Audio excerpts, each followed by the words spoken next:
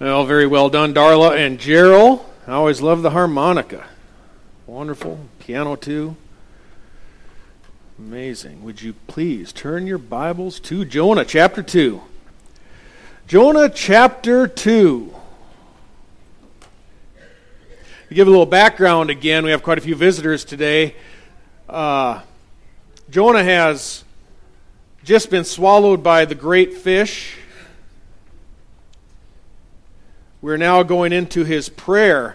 And Jonah was given a commission you're probably familiar with to go to Nineveh, which was the capital of Assyria.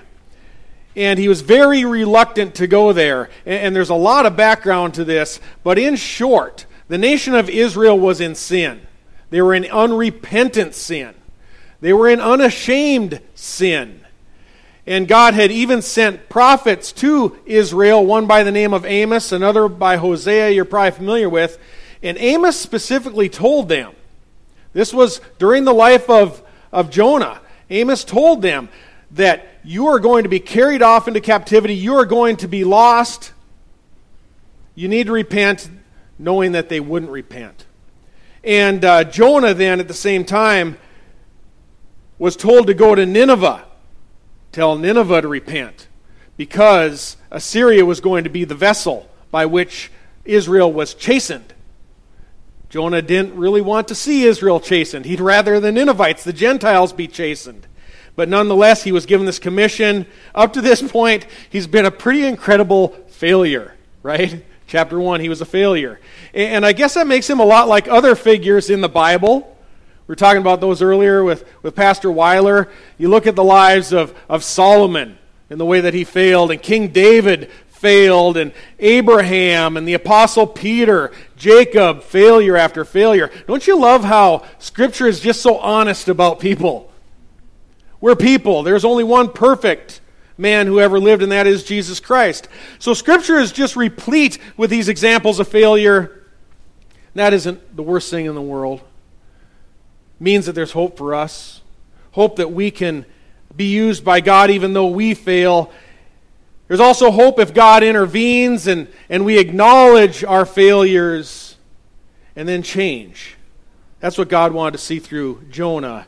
And there's great reassurance really that if you belong to God, if you're His possession, God will intervene. If you belong to Him, He's going to intervene. Jonah, he was a legitimate prophet. He was the real deal. Scripture is very clear about that. We don't have to wonder if he was legitimate. There's no question he was. Yet he became extremely disobedient to God. In fact, I don't know if there's a greater example of direct disobedience to God in the Bible. Perhaps Solomon. But Jonah was extremely disobedient. He behaved so contrary to God's will, God decided it's time to intervene. And that's really a good thing. The way that you and I know that we are God's children is that God intervenes in our lives when we've made bad choices. He chastens. He corrects our path. He redirects our paths.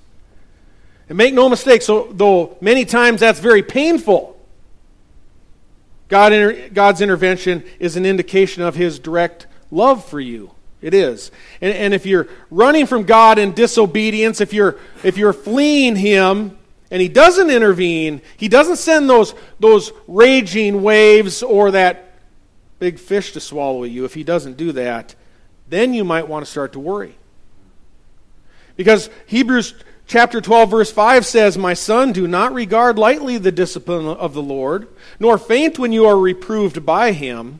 For those whom the Lord loves, He disciplines. And He scourges every son whom He receives. It is for discipline that you endure. God deals with you as with sons.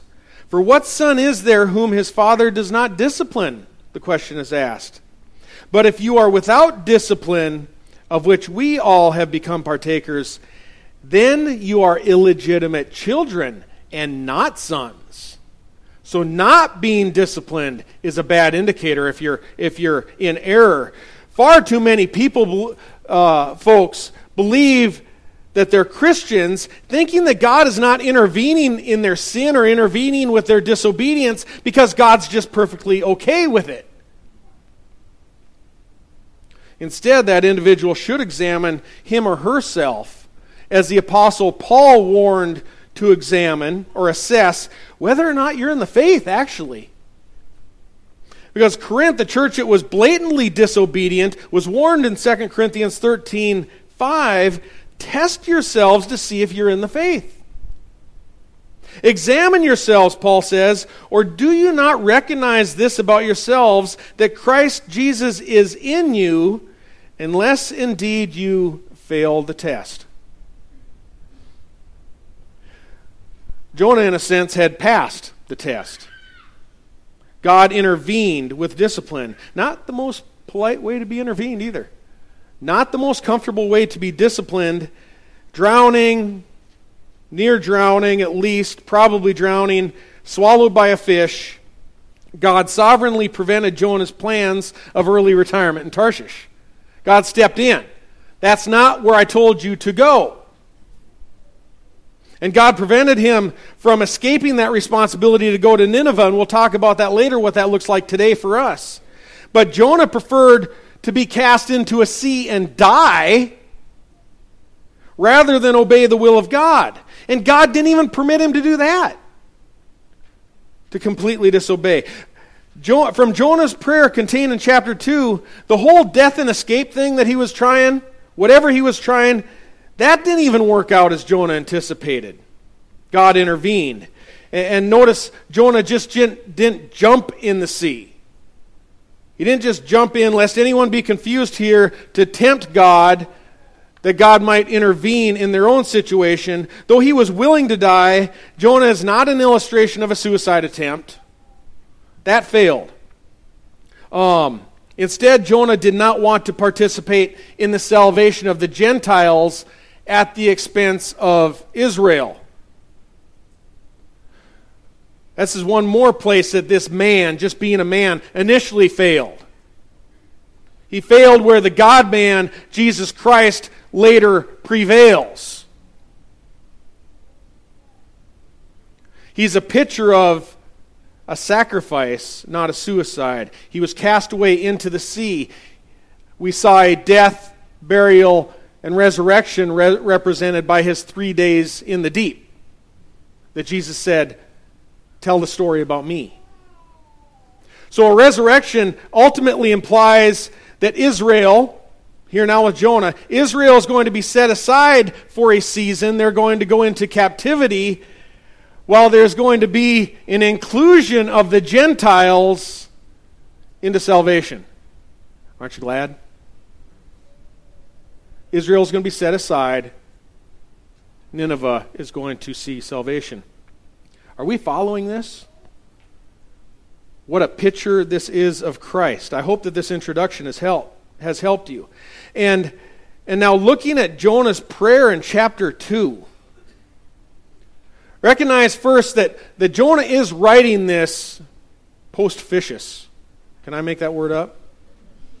He's writing this after the fact. He wasn't writing this down while he was in the fish's stomach. It's after he was expelled or vomited from the fish. At some point he wrote this down. But his prayer is offered while in the fish's stomach. And the timeline is challenging. It definitely is challenging to put together. And as I stated last week, I could be wrong on this. My impression is that in verse 17, God appointed the fish to swallow Jonah.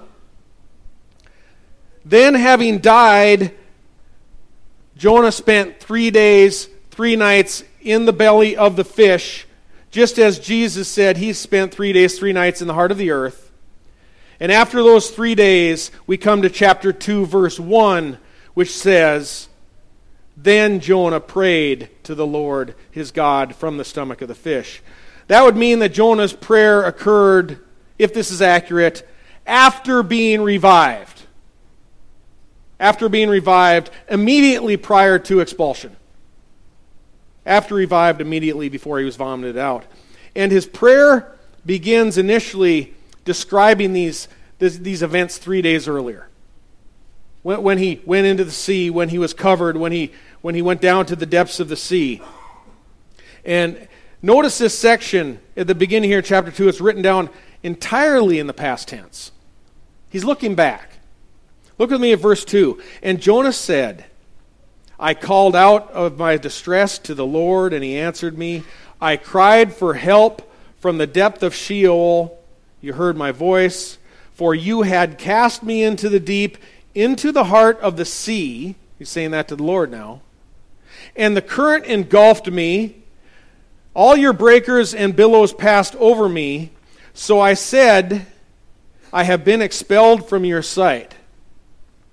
Nevertheless, I will look again toward your holy temple. So Jonah called out in distress. The wording of the first line is nearly identical to Psalm 18, verse 6. Almost identical. King David in that psalm said, in my distress I called upon the Lord and cried to my God for help. He heard my voice out of his temple, and my cry for help before him came into his ears. And then also we have an example in Psalm 120, verse 1. In my trouble I cried to the Lord, and he answered me. So we can observe, looking at Jonah's prayer, he has a really intimate knowledge of the Psalms. He knows the Scripture. He is praying the Psalms. Various lines of the Psalms make this prayer up. And Jonah knows that God hears his prayer. We all know that God hears our prayer. He also acknowledges that God has been in control of everything that has occurred since chapter 1. God hurled the waves. God appointed the fish. God calmed the storm. In verse 3, we see God cast him into the deep. Chapter 2, verse 3. You cast me into the deep. Who cast Jonah into the deep? God cast him into the deep. Jonah realized that God was even behind the sailors' actions as they cast him out of the ship into the water, overboard. Proverbs 21, verse 1, we're all very familiar with. The heart of the king is like channels of water in the hand of the Lord. God turns it wherever he wishes. Proverbs 16:9, the mind of man plans his ways, but the Lord directs his every step. Jonah also acknowledges that God's been in control of everything here. The sailors, they want to row to shore, remember? God stopped them and compelled them to throw Jonah overboard. Jonah blames God for being thrown overboard. You did it. There's no freedom of the will implied here. None at all. God overrode Jonah. God overrode the sailors until Jonah cries uncle. Jonah has to cry uncle in this. The Lord's will be done. And when we pray from Matthew 6, the Lord's Prayer, we pray, your kingdom come, your will be done. God's will be done. We aren't giving God permission in that. Thank you very much, Benny Hinn. That God has the power, and somehow through prayer we're giving him the permission. No, what we're doing when we pray like this, as Jonah is praying, we're aligning or realigning our will to God's will. God is in control.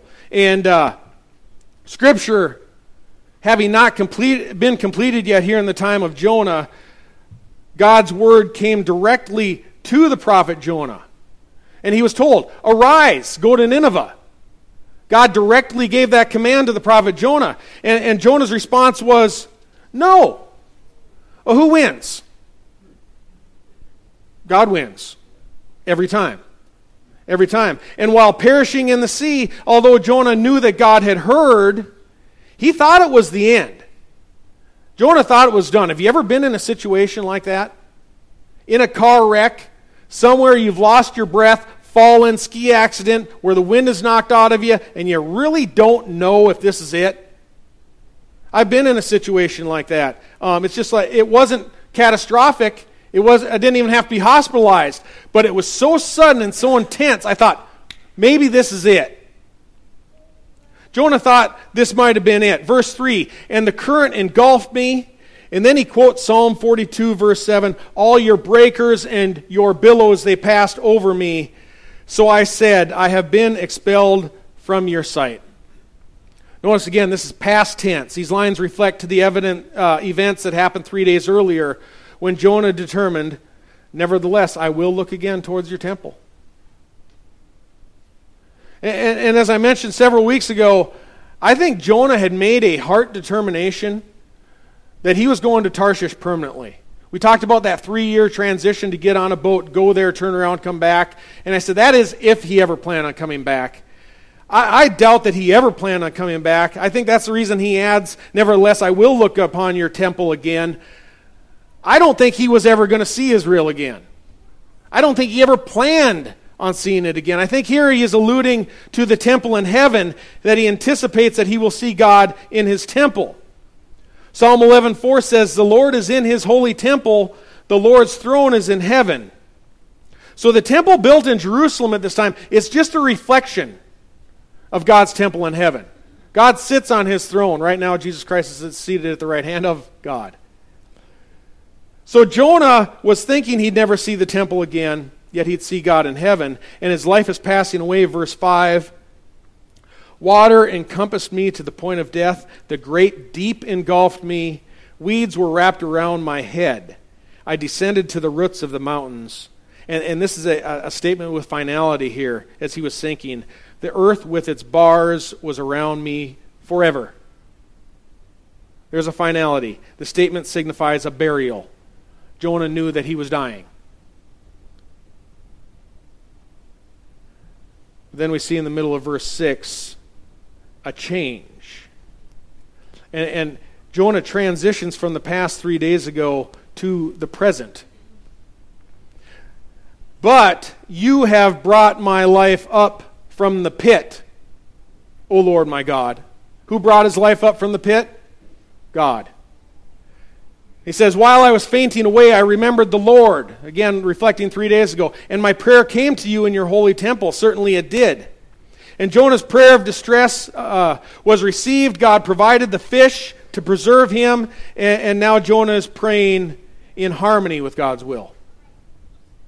Previously, he was running from God, disobeying God's will. Now he's praying in harmony with God's will, very much in the present tense now. He says in verse 8, those who regard vain idols forsake their faithfulness, but I will sacrifice to you with the voice of thanksgiving. That which I have vowed, I will pay. Salvation is from the Lord. Notice present tense now. And with that acknowledgement from Jonah, what does God do? Verse 10. The Lord commanded the fish, and it vomited Jonah up onto dry land. This is very difficult. First off, because you're trying to interpret another man's prayer. That's why I'm not spending, a couple days in the first half of it, a couple Sundays in the second half. Very difficult here, looking at his heart and what he's trying to communicate, but it is Scripture. It's not that it's unintelligible. And Jonah here provides us with a really good pattern for our prayer. It's really the only dignified thing that he's done so far. He hasn't done much good until now. And the most appealing part of this is that Jonah prays Holy Scripture. He prays the Psalms back to God, praying in harmony with the Scripture. And he's reflecting God's truth, and he's amplifying God's will. He says, I call out in my distress, and you hear me. That's a truth. I cried for help from the depths of Sheol. Your billows and breakers passed over me. That's God's control. You brought my life up from the pit. That's actually a quote from Job. Job was written previous to Jonah.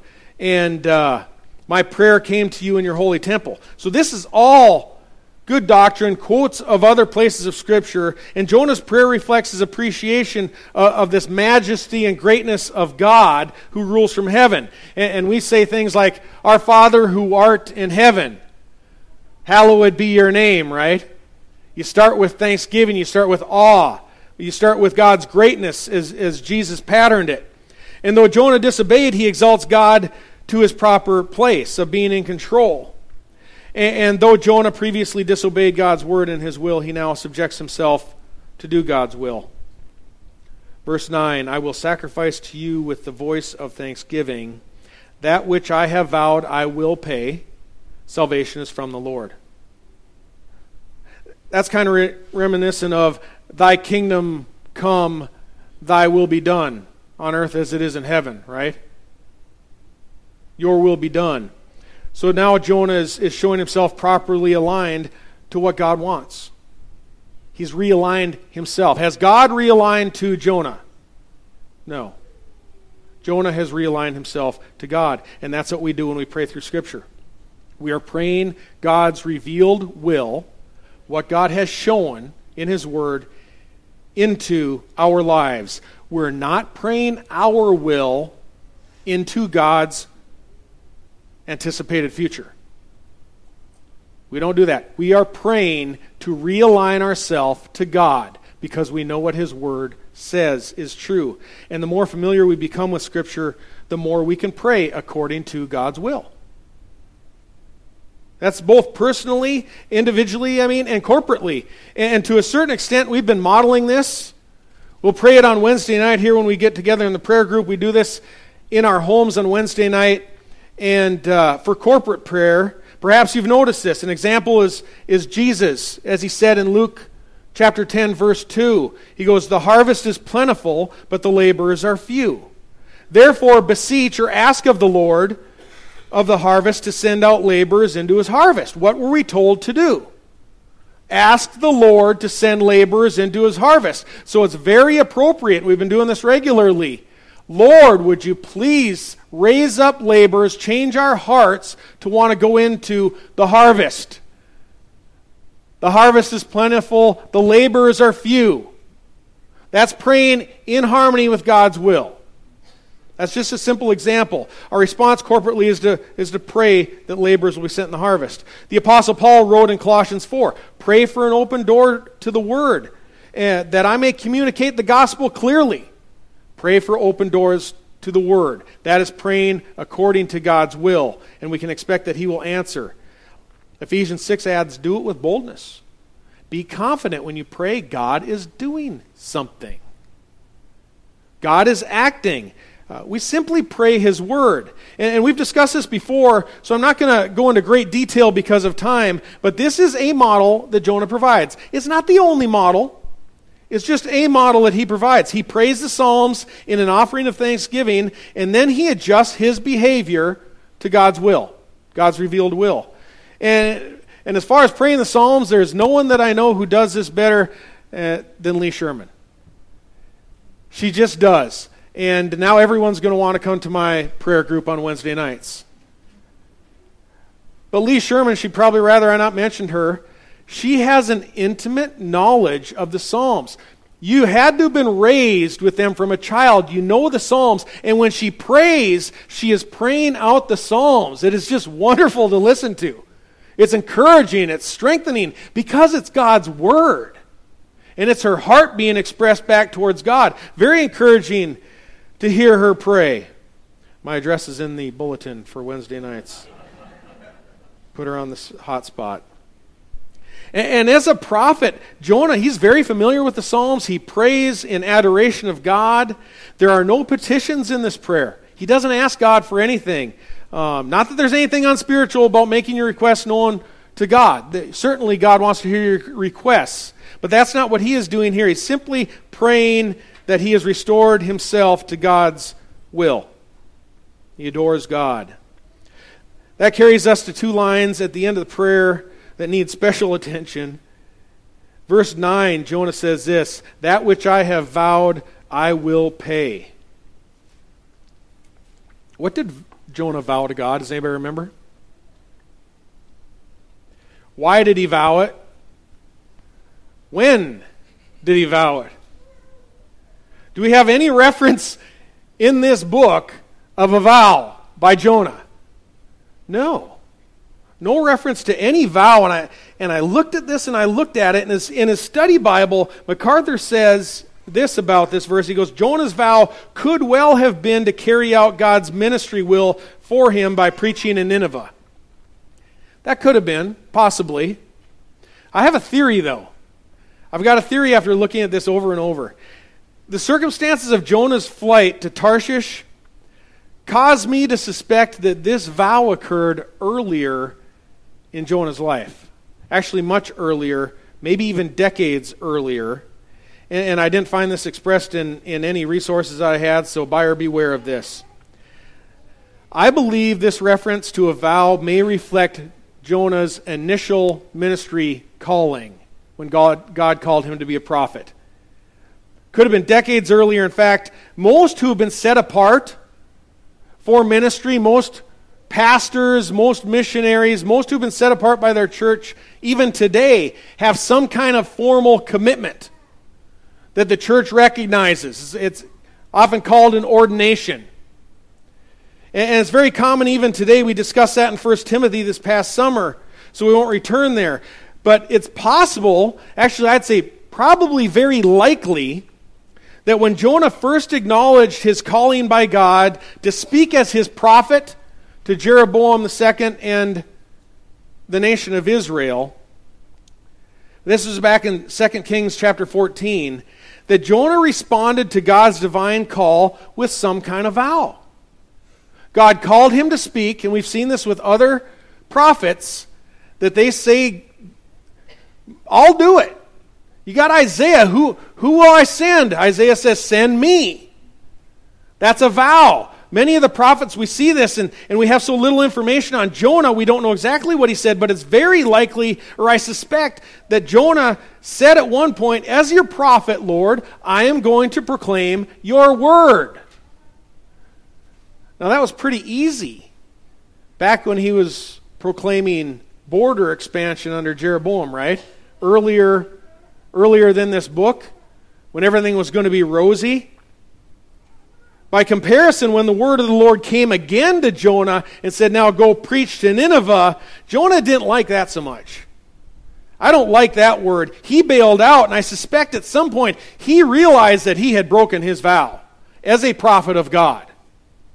And after hearing the prophecies of Amos and hearing how God was going to raise up Assyria to judge Israel, Jonah didn't want to proclaim God's word of repentance to Nineveh. He didn't want to see salvation reach out to Assyria. He didn't like them. And although God's word had come once again, and it will come again in chapter 3, God's prophet determined, I'm not going to go. I'm not going to go proclaim your word. And he broke his vow. Initially he said, I'm not going to Nineveh. Salvation is for God's people, which is Israel in his mind. God, you're exclusive to us. Yahweh is Israel's God. He's not Nineveh's God. And I'm breaking my vow because I don't like the new audience. I don't like who I have to go share this with. So he broke his vow. See what you think of that, if it's got any weight to it. That's what Jonah initially determined salvation's for Israel. Salvation's not for Nineveh. In fact, salvation wasn't even supposed to be for those Gentile sailors, if you remember, back on the boat. Wasn't even going to tell them until they forced it. What does he say? After being preserved by God, spared by God, the second half of verse 9, that which I have vowed I will pay. And then Jonah says what? Salvation is only for Israel. No, salvation is only for those who I feel like talking to. No, salvation is from whom? It's from the Lord. Salvation is from the Lord. It's not from Jonah. So finally, Jonah submits to God's will and God's plan. He says, I'll do it. I will go. I don't personally think that this reference to salvation here anyway reflects Jonah's being saved from drowning. Some think that. I don't believe so. No, Jonah is finally acknowledging that salvation and who gets saved, who hears the message, is not up to the messenger. It's not up to Jonah. Salvation is entirely a choice by God. God says, I decide who's in Jonah, the Gentiles are in. Aren't you glad? I said that earlier, I know. I'm really glad. The Gentiles are in. That's us, folks. This was 700 years before Christ. And Jonah responds, he said, I will do it, I will keep my vows, I'll accept my responsibility, and I'll declare your word to whomever you choose, Lord God. Even Nineveh. And now Jonah has his theology straight, and what is God's reaction immediately? Verse 10. Then the Lord commanded the fish, and it vomited up Jonah onto dry land. Now everything is lined up straight. we too need to get our theology straight in a lot of different ways. And who is God's message for today? Who is salvation for today according to God's Word? The New Testament indicates it is for everybody. The message is for everybody. It's not merely directed to a nation through one guy, to one nation, to one city, even in Nineveh. It is to everybody. And we're told to declare it to everyone. But God still chooses. God still chooses. He hasn't relinquished His sovereign choice over to man. He hasn't backed up now and say, well, now it's all up to you. It's the same as in Jonah's day. Jesus said in John 6:44, no one can come to me unless the Father who has sent him draws him, and I will raise him up on the last day. This isn't a resistible call there. God says, I will raise him up on the last day. God's in control. Our job is merely Jonah's job, and that is to carry and declare God's message, but salvation is from the Lord. It comes from the Lord. And know this, folks, if God has determined that somebody somewhere, even in a foreign land, in a distant place, is going to be saved, He is going to put someone there to witness to him. He is going to find a way to put a person there to witness to him, which you hear all the time. It's like, well, what about that person somewhere, someplace that no one was ever able to get to? Oh, God can transport a man through a fish. God will get His messenger where He wants him to be. God is not a weak God who's dependent on us. We are weak people who are dependent on God. Jonah had no control over his own situation. He couldn't even die good. He couldn't. But today we now clearly understand the job has for us to do. We learn our lessons through God's Word. That is by observing the behavior of Jonah. We look at him, we look at what he did wrong, and we don't do it. We don't repeat it. I recommend we all share the gospel with everybody without having to go through the agony of being in a fish. That would be much better. Folks, we've got a job to do. Have we accepted what God has told us to do? To go tell everyone. And let Him work. Let Him do what He's going to do. As I call the men forward to celebrate the Lord's Supper, as I said in the outset, communion normally involves a period of examining ourselves in our faith. I didn't say that about communion. I said we need to examine ourselves. Are we in the faith or are we not in the faith? And communion provides that opportunity. Are we living a life of disobedience, not doing what God says, or are we living a life of obedience, doing what He says? And Christians don't typically experience the same extreme correction by God, going in the belly of a fish. Maybe because God no longer employs one individual prophet to go to one specific market. God doesn't do that any longer. Instead, we have a full revelation of God in the Bible. Everybody that is a Christian knows it. And 1 Peter 2 verse 9 says that all true Christians are members of a royal priesthood. We are all members of a priesthood. There's not single individual Christians anymore who get the individual call to go to a certain distinct individual people. We're all to go out and share as we go. Why? Peter answers why. He says, so that you may proclaim the excellencies of Him who has called you out of darkness and into His marvelous light. That's what we're called to do. And as we celebrate communion, I'll ask the men to come forward. There are many priests in God's kingdom who the Holy Spirit can use to accomplish what you and I are commanded to do. There are many. There's a diversity of them. I see over 100 here. There are many people God can go to. There are many people that can share the gospel. God doesn't have to bring a storm or a fish into your life and forcibly put you back on track. God doesn't have to do that. He can simply permit you to spend your life sitting on the bench, out of the game, while others race in after that prize. In Philippians, Paul says, I press on towards the goal of the prize. So there are certain people that will go after the prize.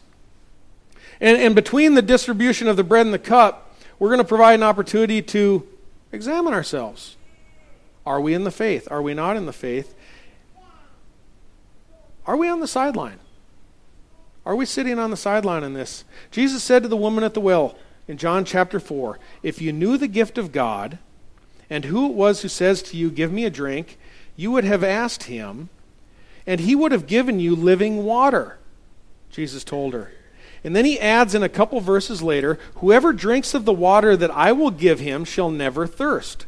But the water that I will give him will become in him a well of water springing up into eternal life. What was her response to Jesus? She went straight into town and she told everybody that she knew about Jesus Christ. That was the well springing up into eternal life that flowed out of her. How's your well? Is it springing up? Is it everlasting? Is it clogged up? What do we need to do? Confess it, repent. Today is as good a day as any. We practice open communion. If you have that well of the Holy Spirit in your life, that well that springs up into eternal life, if you're a true Christian who believes that Jesus died for your sins and rose from the dead, we invite you to join us for communion.